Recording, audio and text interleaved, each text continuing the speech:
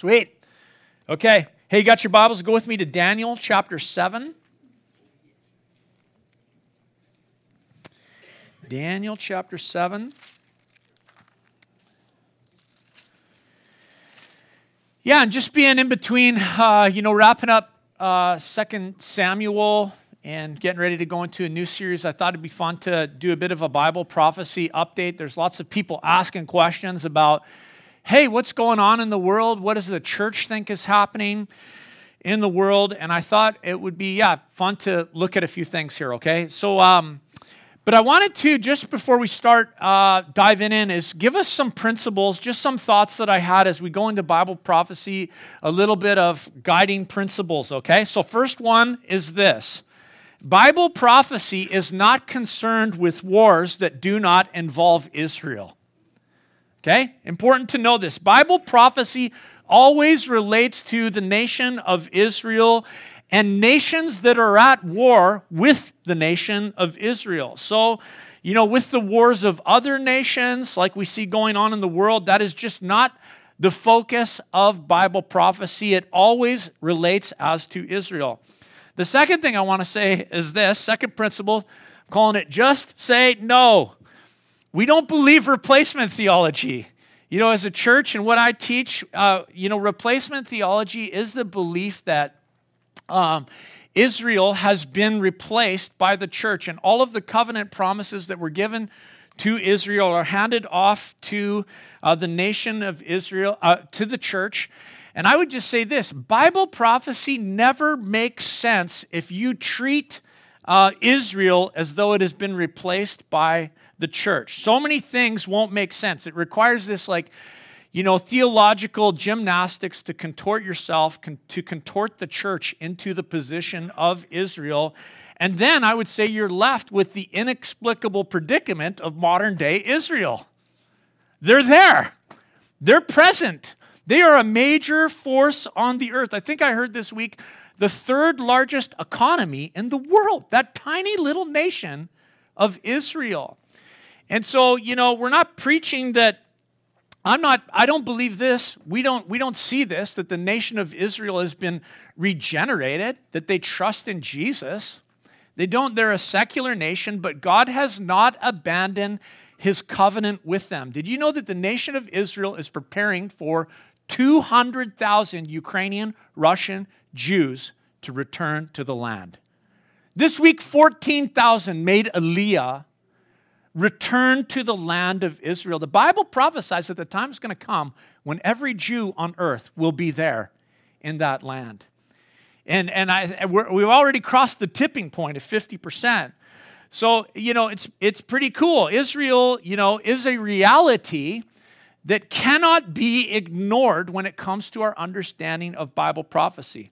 Third thing I want to say about Bible prophecy is to prepare us, not to scare us.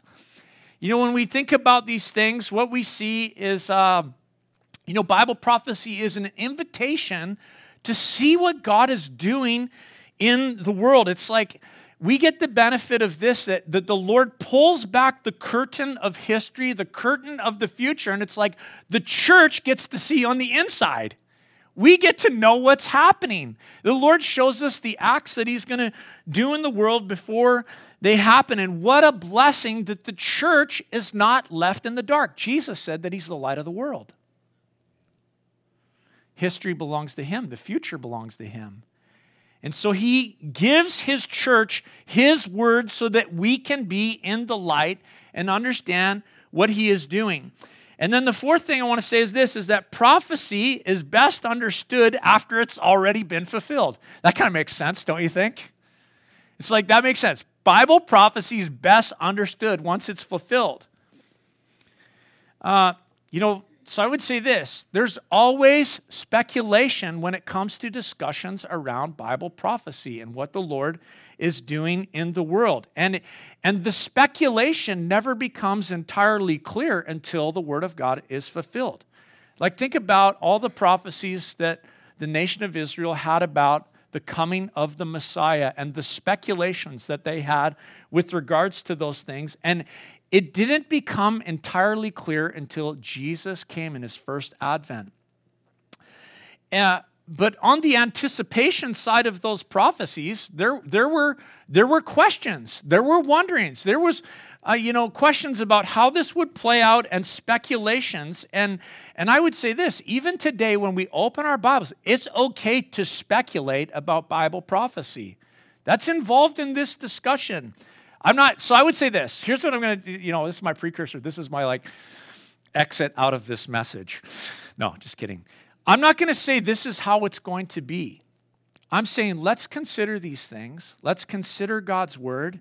And let's make sure that our hearts are right before Jesus as we wait for his coming church. So this is fun stuff to talk about.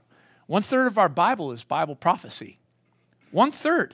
It's an exciting part of God's word. And so we don't do ourselves any favors when we ignore it, when we pretend that it doesn't matter. These things are here for our comfort, for our preparation, to teach us that God is sovereign over the nations and that he is working out his salvation story. So as those who follow Christ, we get the privilege of peeking behind the curtain, so to speak, to see what God is doing. Now, Peter said this, the Apostle Peter, he said that in the last days, followers of Christ will scoff at discussions of his return. Isn't that crazy? That'll happen amongst the people of God. So we have to guard our hearts against that. Guard our hearts at scoffing at discussions around the return of Christ.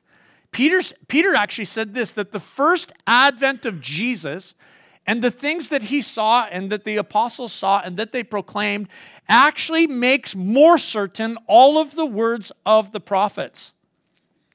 So if you haven't figured it out by the background yet, I'm going to talk about Russia and the Ukraine war this morning. And primarily I want to talk about Russia and if it has any place in biblical prophecy. It does it. So let me give some qualifiers for that before I do. Just some personal ones. I'm going to make some personal statements. First one is this. I want to say right off the hop, I am not pro-war, okay? I am not. I don't want to see what's happening in the Ukraine happen anywhere in this world. Do you? I don't want to see it. It's devastating. It's awful. It's the more stuff that comes out of there, the worse it is. It's awful. And I don't think the actions of Russia are justifiable. But here's the other thing. I also don't trust the narrative that we're hearing in the West. Do you? I just don't. The historical background of what is happening is very complicated. It goes back a long time. And the West and America and NATO are not innocent parties in the things that are happening in the world. So, because I'm not pro-war, I'm going to just say to you, I'm not interested in picking sides. What you will not hear from me today, I hope, is hear me picking sides. We are turning to the Word of God as a church to see what the Lord has to say. I am interested in the kingdom of God, aren't you? I am interested in glorifying Jesus. I am interested in the Word of God. I am interested in the lost hearing about Jesus, and I am interested in the church being ready for the coming of King Jesus. That is the value of this discussion.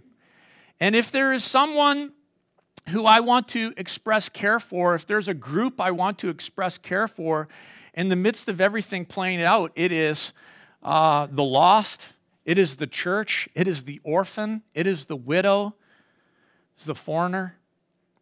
I'm not interested in saying that the West is right or justifying Russia today. I'm not for Putin and I'm not for America. Okay? Is that clear? Just as we get into this? Is that cool? That being said, Putin's probably not as bad as he's being portrayed. America and the West is not as righteous as they claim. Zelensky seems pretty heroic in some things that he's done, but under his leadership, his government has been part of policies and actions that do not leave him with the designation of innocent. I'll just tell you, I don't trust that guy. He is like the ideal world leader that this world is looking for. Leaders just like him. But we're the church. Where do we look? We look to Christ and we look to his word. And so this morning I'm not here to defend a political position, but to talk about what the Bible says about prophecy. And I would just say this, if we just listen to media, we get a very one-sided view, message full of propaganda, don't you think? Have we not figured that out in the last 2 years? If there is one thing that the last 2 years has taught us and demonstrated to anyone who is willing to think, it's that the media we are fed day in and day out is not independent journalism. It is a propaganda machine bought and paid for. And I would just say this. Amen. Those are the false prophets of our day. They're channeling, programming, telling their vision, broadcasting, casting their spells over the nations. They are the false prophets of our day. And so we don't go to them for information. Yes, we discern, we look, we check out all sides, but as the church, where do we return? To the law and the testimony, to the Word of God, to the apostles' teaching. Paul said this, we are citizens and saints and members of the household of God, and it says in Ephesians 2:20, built on the foundation of the apostles and prophets, Christ Jesus himself being the cornerstone. So with those kind of things said, I've been getting this question, and I've been hearing this question, what relationship to Bible prophecy does the stuff have that's going on in the world? So it's kind of fun to talk about and to think about, to speculate on, to turn to God's Word and to consider these things. And again, in terms of war, Bible prophecy is not concerned with wars that don't relate to Israel. Bible prophecy, when it comes to the nations, is always concerned about their relation to Israel. Jerusalem is the center of the earth in God's kingdom and in God's world, around which Bible prophecy pivots. But there are some significant things in Scripture that I thought might be fun to consider this morning. So, you got your Bibles? Daniel chapter 7. I'm going to read verses 1 to 12.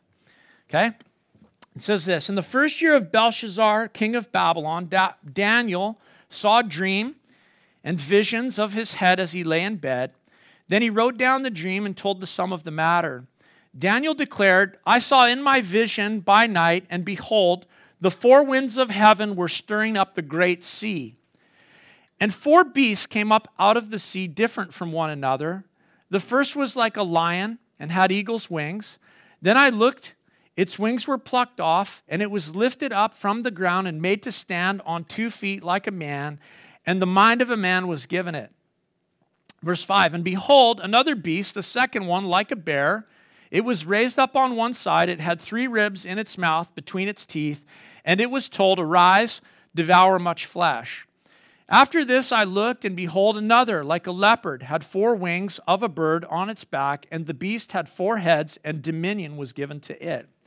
After this I saw in the night visions, and behold, a 4th beast, terrifying and dreadful and exceedingly strong. It had great iron teeth. It devoured and broke in pieces and stamped what was left with its feet. It was different from all the beasts that were before it, and it had 10 horns.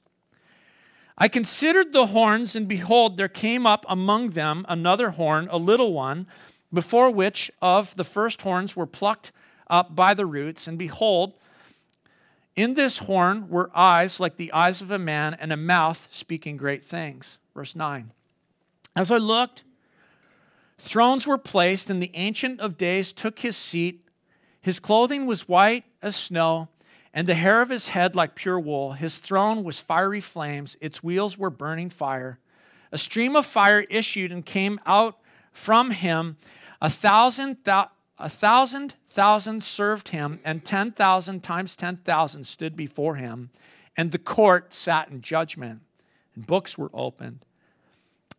I looked then, because of the sound of the great words that the horn was speaking, and as I looked, the beast was killed, and its body destroyed, and given over to be burned with fire.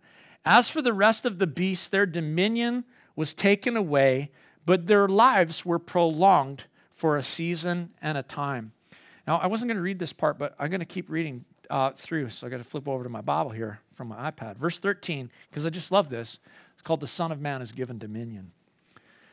I saw in the night visions, and behold, with clouds of heaven there came one like the Son of Man. He came to the Ancient of Days and was presented before him. And to him was given dominion and glory and a kingdom, that all peoples, nations, and languages should serve him. His dominion is an everlasting dominion which shall not pass away, and his kingdom one that shall not be destroyed. All right, so this is Daniel's dream, this dream and vision that he has of these beasts coming up out of the sea. And it's very interesting because this is Daniel's dream, but Daniel chapter 2 tells us about Nebuchadnezzar's dream. So Daniel has a dream and Nebuchadnezzar has a dream. And I'm going to throw up a graphic. It's just going to come up on the screen. One that illustrates Nebuchadnezzar's dream and one that illustrates the dream of Daniel. As you know from Daniel chapter 2, Nebuchadnezzar had this dream of this great statue. It had a head of gold. It had a chest of silver, hips and abdomen of bronze. And then the legs were made of iron, and then down into the feet mixed with clay, and it had 10 toes. And as you know, Nebuchadnezzar just didn't understand that dream, and this is where Daniel was called onto the scene, and he interpreted the dream. The Lord gave him an understanding of the dream, and he interpreted it for Nebuchadnezzar. He said, this statue that you've seen represents a succession of kingdoms that are going to come on the face of the earth, and you, Nebuchadnezzar, you're the head of gold. Babylon. And after you will come another kingdom, and then another, and then another. And we know this, so it's Babylon, Medo-Persia, the Greek kingdom, and then Rome. And then what happens in his vision is as the iron legs are, the two iron legs, there's clay mixed into the feet. They've got 10 toes. And in Nebuchadnezzar's dream, a rock comes from heaven and crushes the feet, and the whole thing comes down. And we recognize this, that the toes, the iron mixed with clay, represents a kingdom that's going to come at the end of days, led by 10 leaders. And so Daniel chapter 2. Now, so Daniel chapter 2, I would say Nebuchadnezzar's dream shows the empires of the world from the perspective of man. Right? It's like, yeah, look at this. This is the perspective of man. Now, Daniel chapter 7, his dream and his vision is often been described as the same empires with animal descriptions, and it's been said that this is the perspective of God. So it's like, this is the perspective of man, and this is the perspective of God. I've taught that text this way. I think it was 2008, 2009 we went through Daniel. It's been a long time since we did that as a church. Such a great book. And so you got Babylon represented by the gold head and the lion with wings. You got Medo-Persia represented by the chest of silver with the bear. Then the Greek is the abdomen midsection of bronze, and you got the four-headed creature, the leopard creature with wings, and then the legs of iron, which represents Rome and this kingdom that's coming at the end of days, 10 toes mixed with iron and clay with this kind of dreadful, I don't know, in this illustration, they made it look like a dinosaur. Dreadful 10-horned beast picturing an end-timed revived Roman Empire. So it's interesting, Bible prophecy can have multiple pictures lots of times, as we know this. Like lots of times Scripture has a historical fulfillment and a prophetic fulfillment. A Scripture can come back around twice, It's like it can be fulfilled in past and yet have future meaning holding to it. And I actually think that Daniel chapter 7 to me is one of those. And so for a couple of reasons, I'm not going to land here on this traditional Daniel chapter 7 to say that this is a vision, a dream that Daniel had of God's perspective. I think that there's some other things that could be seen in there. And again, this is speculation. It's just fun, church. It's like, hey, let's think about these things and think about what God is doing. So a couple of reasons, I won't give that traditional historical interpretation. And let's start, let me give you the first one by reading again, Daniel chapter 7, verse 2 and 3. Come on the screen. It says this, Daniel declared, I saw in my vision by night, and behold, the four winds of heaven were stirring up the great sea, and four beasts came up out of the sea, different from one another. Now, these beasts come up out of the sea. What actually the picture is that they come out of the sea together. In Scripture, the stirring of the sea is always a picture of the Gentile nations, okay? That's always the sign. Every time you read about you're reading in sections of Bible prophecy and the sea is being stirred, that is the Gentile nations being stirred. And it's interesting that these come up out of the sea. So I would say this, these kingdoms exist together at the same time. That's different from the historical interpretation of Daniel chapter 7. It's not a succession of kingdoms. Maybe can we chuck that back up there? Not a succession of kingdoms, but beasts that seem to coexist at the same time.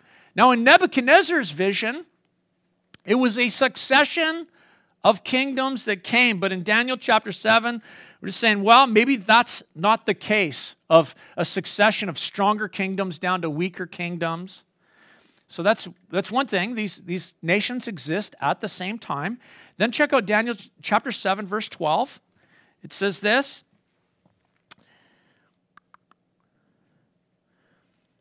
As for the rest of the beasts, their dominion was taken away, but their lives were prolonged for a season. So this is the conclusion.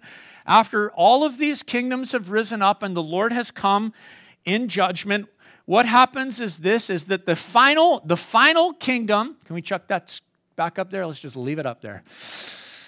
The final kingdom is destroyed, but it says here that the other beasts were their existence prolonged.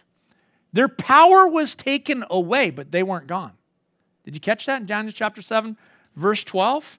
The power to rule was taken away, but their lives were prolonged. Of course, Daniel chapter 7 here is speaking of the 1,000-year reign of Christ. This is after Jesus comes. We read that the Son of Man is given dominion. He rules and reigns on the earth. We know this from other places in Bible prophecy for 1,000 years, at the end of which there will be one final rebellion. The nations will raise their head one last time, and then Jesus will crush it, and the Lord will remake the earth with fire, and there will be a new heaven and a new earth. And so there's two reasons here why I want to apply these to modern nations, Daniel chapter 7. One is that they coexist together. They come up out of the sea together. And the second thing is that those first three, the lion, the bear, and the leopard with four heads, their lives are prolonged, and they exist after that revived Roman Empire has been crushed. Does that make sense? You with me? Okay. So it's kind of fun to think about this. The first animal described is a lion that has eagle's wings, and they were plucked off. Now, there's a nation in the world, an empire, that has the lion as its symbol. What is it? England. It's okay. If you get a wrong answer, it's okay. Yeah, England. Come on, you guys, England. What do they say about the British Empire? The sun never sets on the British Empire. The empire is so vast, even to this day, that the Commonwealth nations, the sun is always shining on one of those Commonwealth nations, or whether we think about colonized countries in the past, somewhere in the world, the sun is shining. England is the symbolic, animal personification of the nation of England. Great Britain is the lion. And it says here that the lion had eagle's wings. What nation do we associate with the eagle? That's right, America. Kind of fun to just think about this. America had its conception from England, but then American Revolution, the wings are broken off. It's separated from the lion. Okay? So we're not spending our time there this morning. Brings us to the next animal where I want to spend our time. It's described as a bear, which has a side raised up and three ribs in its mouth. What nation has the personification of a bear in our world? Russia. You got it. Fun, eh? It's kind of fun. Just think about this stuff. I grabbed some pictures off the internet to illustrate this. Here's the first one. Russian bear. He's got his hat on. Look at that. Okay, this is the personification of Russia, hey? How about this one? Go to the next one. Here's the Russian flag. You'll find stuff like this everywhere. Just do a quick search. I mean, you know these pictures. The nations understand this. This is the personification of Russia with their flag, and it's a bear. How about this? This is the logo of Putin's political party. What animal is that? The bear. Okay? Let's go to the next one. Here's a cartoon for you. What do we got? Russia, illustrated by the bear. NATO with a sign warning. If you go beyond this point, you enter a territory that we protect, except there's nothing there except a sign. And there's no tank actually there. And it's just a picture, and it looks pretty teeny-weensy compared to that bear that's bearing down on it. Not going to stop that bear, that sign, is it? So look at the personification of Russia is the bear. Can we agree about that? That is the quintessential symbol that Russia sees themselves as, and that the world sees them as. The rest of the world uses the same picture that Russia uses to illustrate them. The bear. The bear. Everyone knows when it comes to geopolitical personifications, Russia is the bear. Now let's check out Daniel chapter 7, verse 5 again. It says this, "And behold, another beast, a second one, like a bear. It was raised up on one side. It had 3 ribs in its mouth, between its teeth, and it was told, 'Arise, devour much flesh.'" So it's interesting. It's a strange description here. It's raised up. This bear is raised up on one side. And well, first of all, I think this, Russia in its current form came into existence with the collapse of the Soviet Union, right? The USSR. We know that there are many countries that used to be part of the Soviet Union that now have independence and neighbor Russia. And Daniel says this, that he saw the bear raise up on one side. Now, I just think of the geographic picture of Russia on my mind. If we go on the east side of Russia, the Bering Sea's over there, America's on the other side of the water, Mongolia, China. But over on the west side is Europe. And that side of the bear has been raised up in the midst of the current conflict that has led to war. I'm going to get you to chuck up that map picture there. There's the western side of Russia. It was hard to find a map that got the whole thing. But this is interesting. I thought this map was interesting because the reddish color, pinkish color, highlights Russia, but then it highlights nations that have allied themselves with Russia. Okay, so those are those nations that are in the reddish color. And then in the kind of lighter green color, all these European nations are pointed out, and there you have nations that are aligned with NATO. That's what that's illustrating, nations that are aligned with the North Atlantic Treaty. And then you have some nations that are kind of like another green color, and those are nations that have remained in a neutral position. They haven't joined the Russians, and they haven't joined the North Atlantic Treaty. So just kind of interesting. So between Russia and NATO is a number of nations not officially aligned with either side, and some of those nations, just like Eve was taken out of Adam's side and formed from a rib, these nations were formed that same way. They were taken out of the side of Russia and they became independent nations. It's a cool picture, isn't it? Think about this. A rib taken from the side, like Ukraine, like Crimea, like Georgia, like Belarus, Estonia, Latvia, Lithuania. Daniel saw a bear, and it had 3 ribs that were taken out of its side, and they were in its mouth. Now check out this cartoon that I found. Go to the next cartoon. Sheesh. Isn't that crazy? Gary Varvel, whatever. I wrote down his name in my notes, but that's a bear. The personification of Russia, and what's in its teeth? Ukraine. It's like it's one of the ribs in the mouth. And I don't know, maybe we could question and we could wonder, well, what are the three ribs in the mouth of the bear? Is it possible they're Ukraine, Crimea, Georgia? I don't know. I mean, we're just having some fun Bible speculation this morning, okay?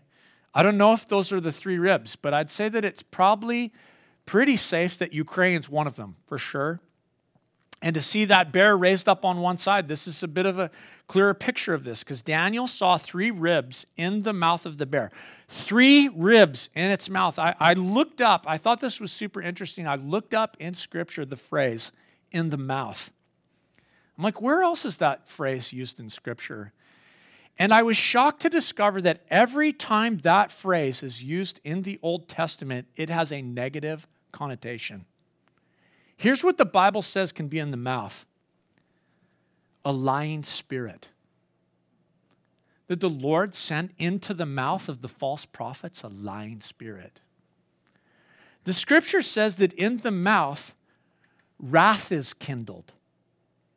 The Scripture also says that in the mouth is the rod of pride.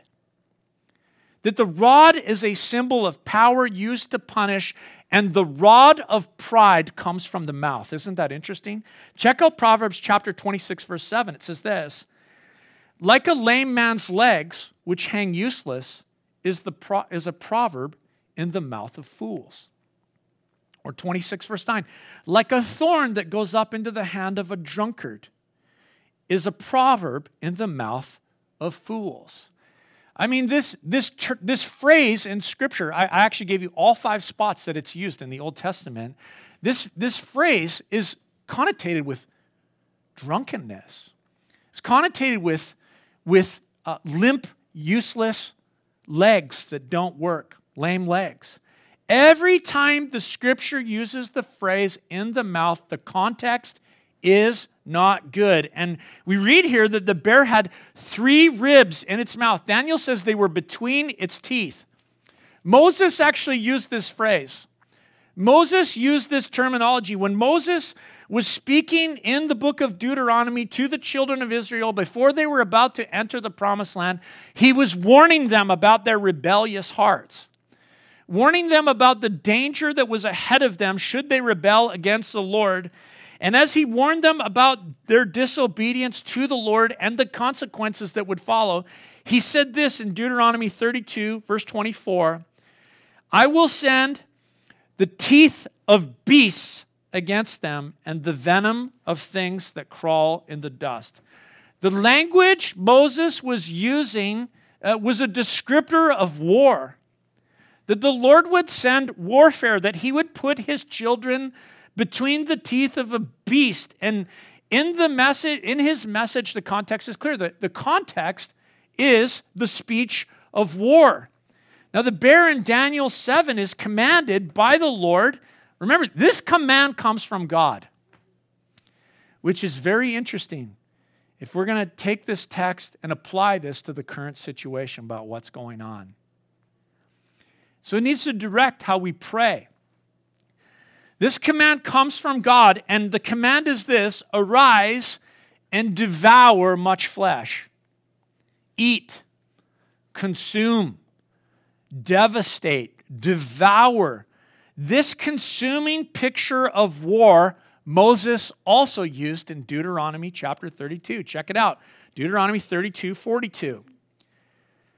This is the Lord speaking to the children of Israel and their disobedience, the potential of it. I will make my arrows drunk with blood. My sword shall devour flesh. With the blood of the slain and the captives from the long-haired heads of the enemy.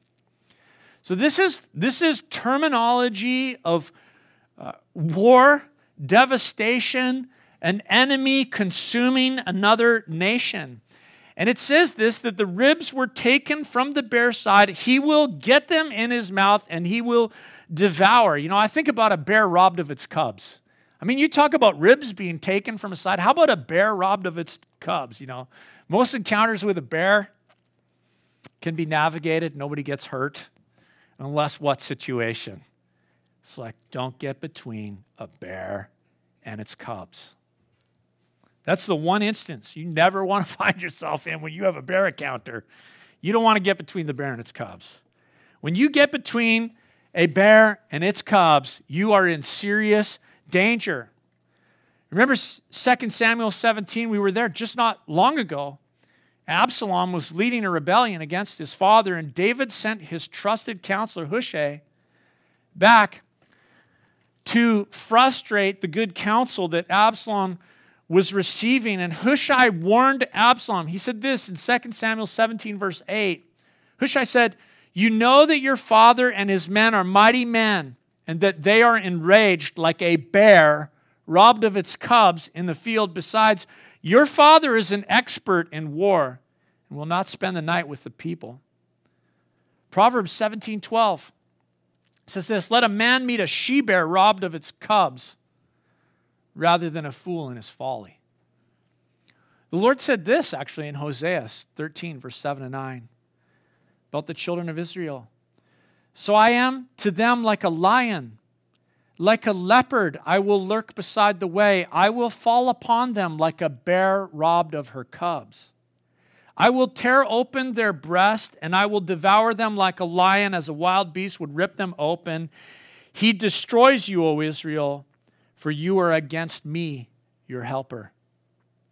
Proverbs 28:15 says this, "Like a roaring lion or a charging bear is a wicked ruler over people." Again, I'm not for Putin. I'm not for America. I want peace, don't you? I pray that there'll be peace in this situation. But I'm going to just say this. I don't think Russia's losing this one. Ukraine's going to be fully in their possession, or we might have World War III.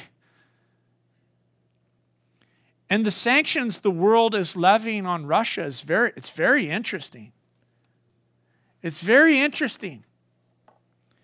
As they lay down these sanctions on the world, and the world just cuts off their reliance on Russian resources. I mean, for whatever reason, we're getting ripped off at the pump, aren't we?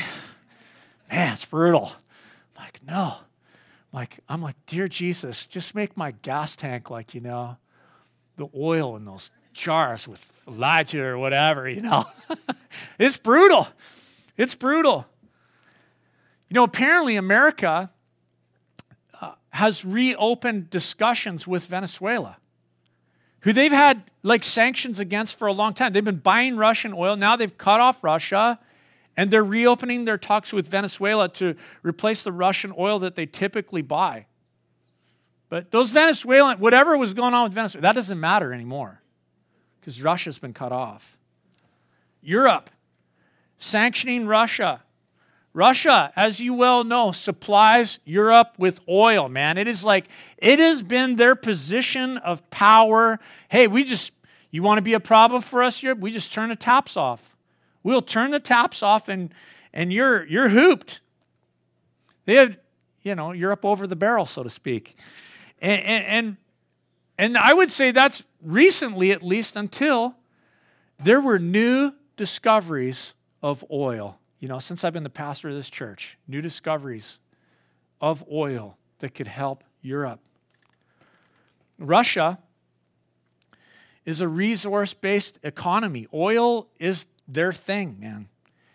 But Europe is now turning to another nation to replace their supply of Russian oil. And Europe believes there is another country that can supply them with that oil and can do it really quickly. They won't even skip a beat. Guess what nation that is? That's right, church. It's Israel. It's Israel. Israel is the answer to Europe's oil supply. Israel can open the taps and Europe seriously won't skip a beat. It's like they can dial up their oil production 50%, boom, already this week. And Russia will have nobody over the oil barrel. No one. And that's where this gets interesting. Turn your Bibles with me to Ezekiel chapter 38 and 39. Just back one book from Daniel, a few pages.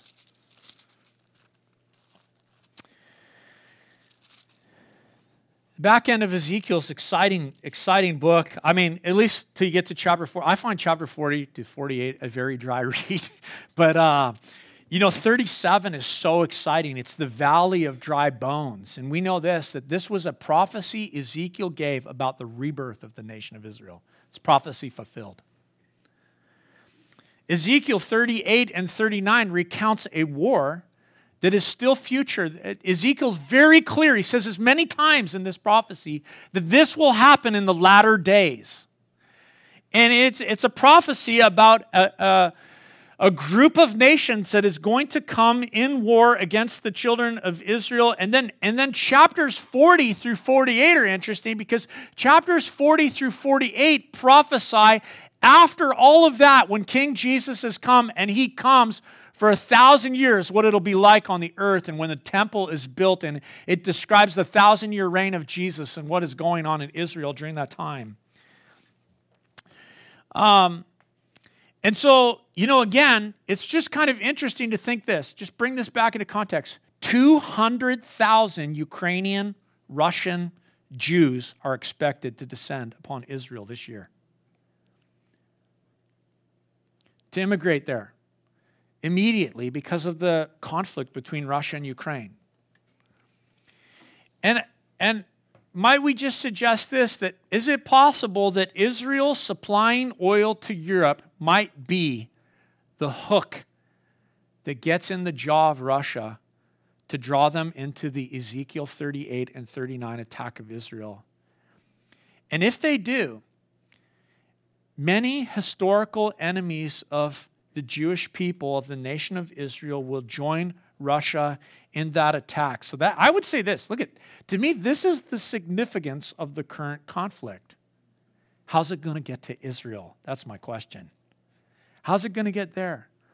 And I think that this might be the significance of the current the current conflict to Bible prophecy. Maybe this is the hook that gets Russia. So let's read a few of these verses. We won't spend a lot of time here, but just a few things we'll point it out. Ezekiel 38, verse 1 and 2. The word of the Lord came to me, Son of man, set your face toward Gog, of the land of Magog, the chief prince of Meshech and Tubal, and prophesy against him and say, Thus says the Lord God, Behold, I am against you, O Gog, chief prince of Meshech and Tubal. And I did read verse 3. Okay. So, again, for the sake of time, I'm not going to spend a lot of time diving in. I encourage you to go home, check it out. You can look all this stuff up, in your Bible commentaries. You can look online. You can find tons of teaching all over the internet. And Bible scholars identify, there's some questions. Of course, there's some questions, but generally, these nations can be identified. These names can be identified. Gog is an individual. Gog is the leader of this group of nations that is going to attack Israel.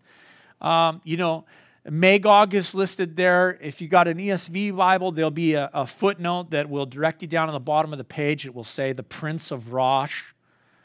And Bible scholars believe that Magog, the Prince of Rosh, is Russia, former USSR states that have become independent that will join them, like Kazakhstan, maybe Uzbekistan, Turkmenistan, maybe even Afghanistan.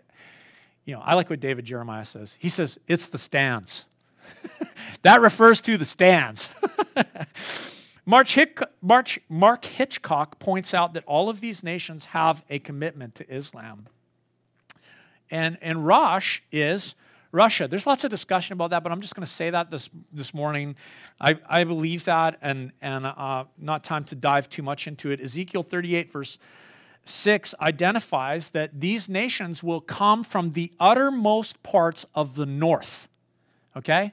Now again, Jerusalem is the center of Bible prophecy, Israel. So it's like when the compass gets laid down, it's from Jerusalem. And directly north of Jerusalem, as far as you can go, is Russia.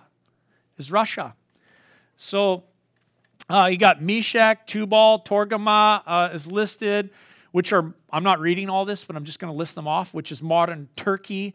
Along with them will come Persia, which is Iran, Ethiopia, Libya, Gomer, which some suggest is Germany, which is interesting. It's just fun to look at this stuff. Now check out Ezekiel 38, verse 4. And I will turn you about and put hooks in your jaws, and I will bring you out and all your army, your horses and horsemen, all of them clothed in full armor, a great host, all of them with buckler and shield and wielding swords. So this list of nations is given, and the Lord says, I'm going to put a hook. I'm the one I'm going to lead them towards the land of Israel, and I'm going to draw them down, and they're going to come in full battle array, and they are going to be ready for war. Now the question is why? Well, check out verse 12 of chapter 38.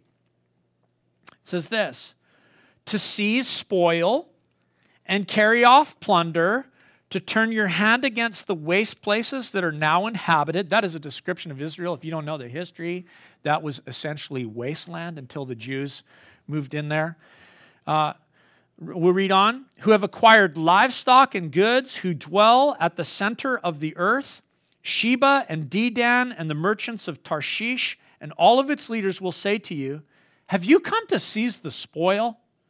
Have you assembled your host to carry off plunder, to carry away silver and gold, and to take away livestock and goods, and to seize great spoil? So this is the motivating factor for this group of nations that is going to come against the people of Israel. It's to seize spoil, to plunder.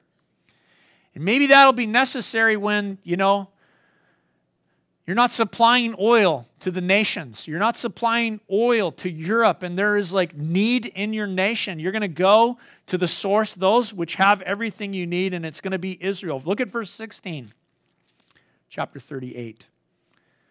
You will come up against my people Israel like a cloud covering the land in the latter days. I will bring you against my land that the nations may know me. When through you, O Gog, I vindicate my holiness before their eyes.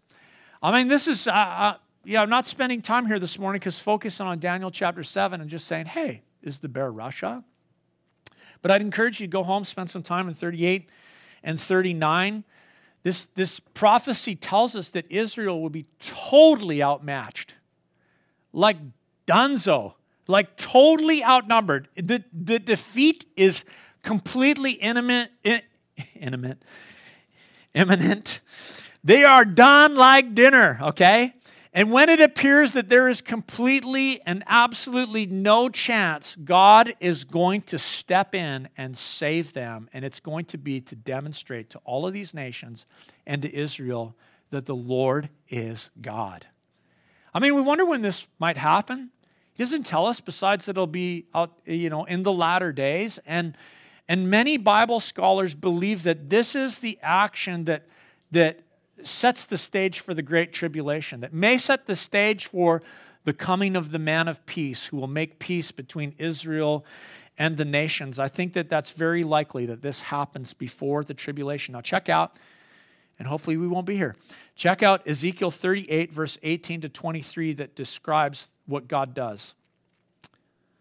38, 18 to 23. But on that day, the day that Gog shall come against the land of Israel, declares the Lord God, my wrath will be roused in anger. For in my jealousy and in my blazing wrath, I declare, on that day there shall be a great earthquake in the land of Israel. The fish of the sea and the birds of the heavens and the beasts of the field and all creeping things that creep on the ground and all people who are on the face of the earth shall quake at my presence. And the mountains shall be thrown down, and the cliffs shall fall, and every wall shall tumble to the ground. I will summon a sword against Gog on all my mountains, declares the Lord God. Every man's sword will be against his brother. With pestilence and bloodshed, I will enter into judgment with him. And I will rain upon him and his hordes and the many peoples who are with him torrential rain, hailstones, fire and sulfur. So I will show my greatness and my holiness and make myself known in the eyes of many nations. Then they will know that I am the Lord. Wow. That's a crazy description, isn't it? It's like, man, there'll be no messing around when it comes to this point. So, thoughts. Well, I would say this to you, the action of Russia to reclaim its former glory, don't underestimate it. Don't underestimate it. But know this, God is going to use all of this to exercise his judgment on the nations. Turn with me in your Bibles to Revelation chapter 13, verse 2. Chapter 13. Chapter 13 of Revelation tells about the rise of the Antichrist, the coming of his kingdom that is going to encompass all of the nations of the earth. I believe it's going to happen after Ezekiel 38 and 39. And in Revelation chapter 13, this coming world leader appears on the scene. And I'm just going to read verse 2 because it describes him and his kingdom. It says this, "And the beast that I saw was like a leopard. Its feet were like a bear's, and its mouth was like a lion's mouth." These are the same animals from Daniel chapter 7. Let me read this again. "And the beast that I saw was like a leopard. Its feet were like a bear's, and its mouth was like a lion's mouth. And to it, the dragon gave his power and his throne and great authority."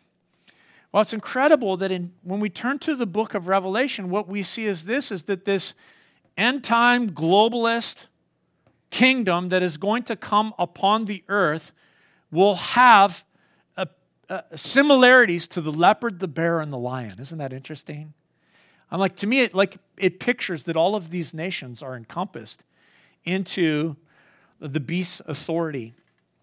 And so, hey, fun to think about these things, isn't it? So let me just give us a couple applications. First one's this. They're not on the screen. Look at. Let's be preoccupied with God's word.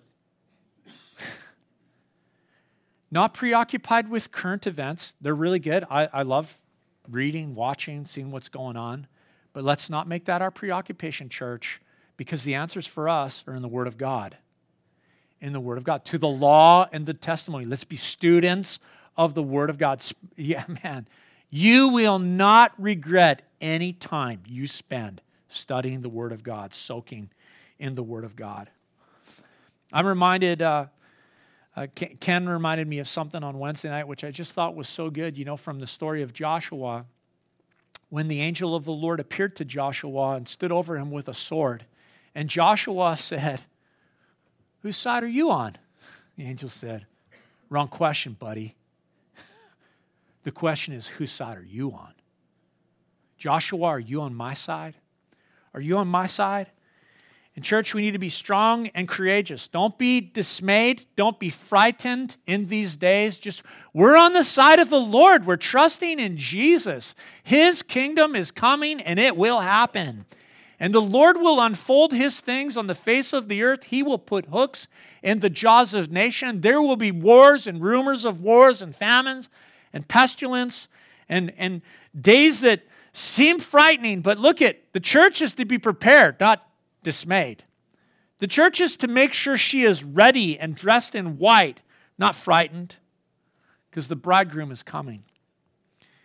And that makes me think this, if you're here with us this morning, watching online with us, and you don't know Jesus, man, that's what matters. At the end of the day, that is what matters. That is what matters. Your sin has separated you from God. And God the Father has sent his Son Jesus to bring you back into relationship with him, those that are watching online. And the only escape is to trust in Christ. And Christ will forgive you of your sin, wash you in his blood, and he will bring you into relationship with his Father and fill you with his Spirit. And there is incredible hope when you trust Jesus, don't you think? It's like, Jesus is so good. He's the greatest thing in our lives, isn't he? He's so good. And if you'll put your faith and trust in him, man, your life will be changed and transformed. And you'll take the word of God, you'll pick it up, and you'll be able to look upon this world with a different point of view. You'll see behind the curtain. And what you'll find out is that there's a director. And he sits on a throne that encircles the earth. And heaven and earth and everything on the earth, under the earth, above the earth is going to glorify him and going to confess that he is Lord. And that's who we trust. And his name is Jesus. And so it's fun to speculate about what he's doing, don't you think? Let's pray this morning. Worship team's going to come. Would you guys stand with me?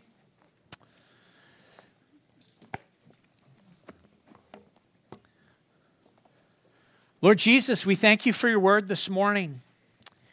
And God, as we look out on this world, Lord, our heart breaks for people that have lost their homes, mothers that have lost their sons,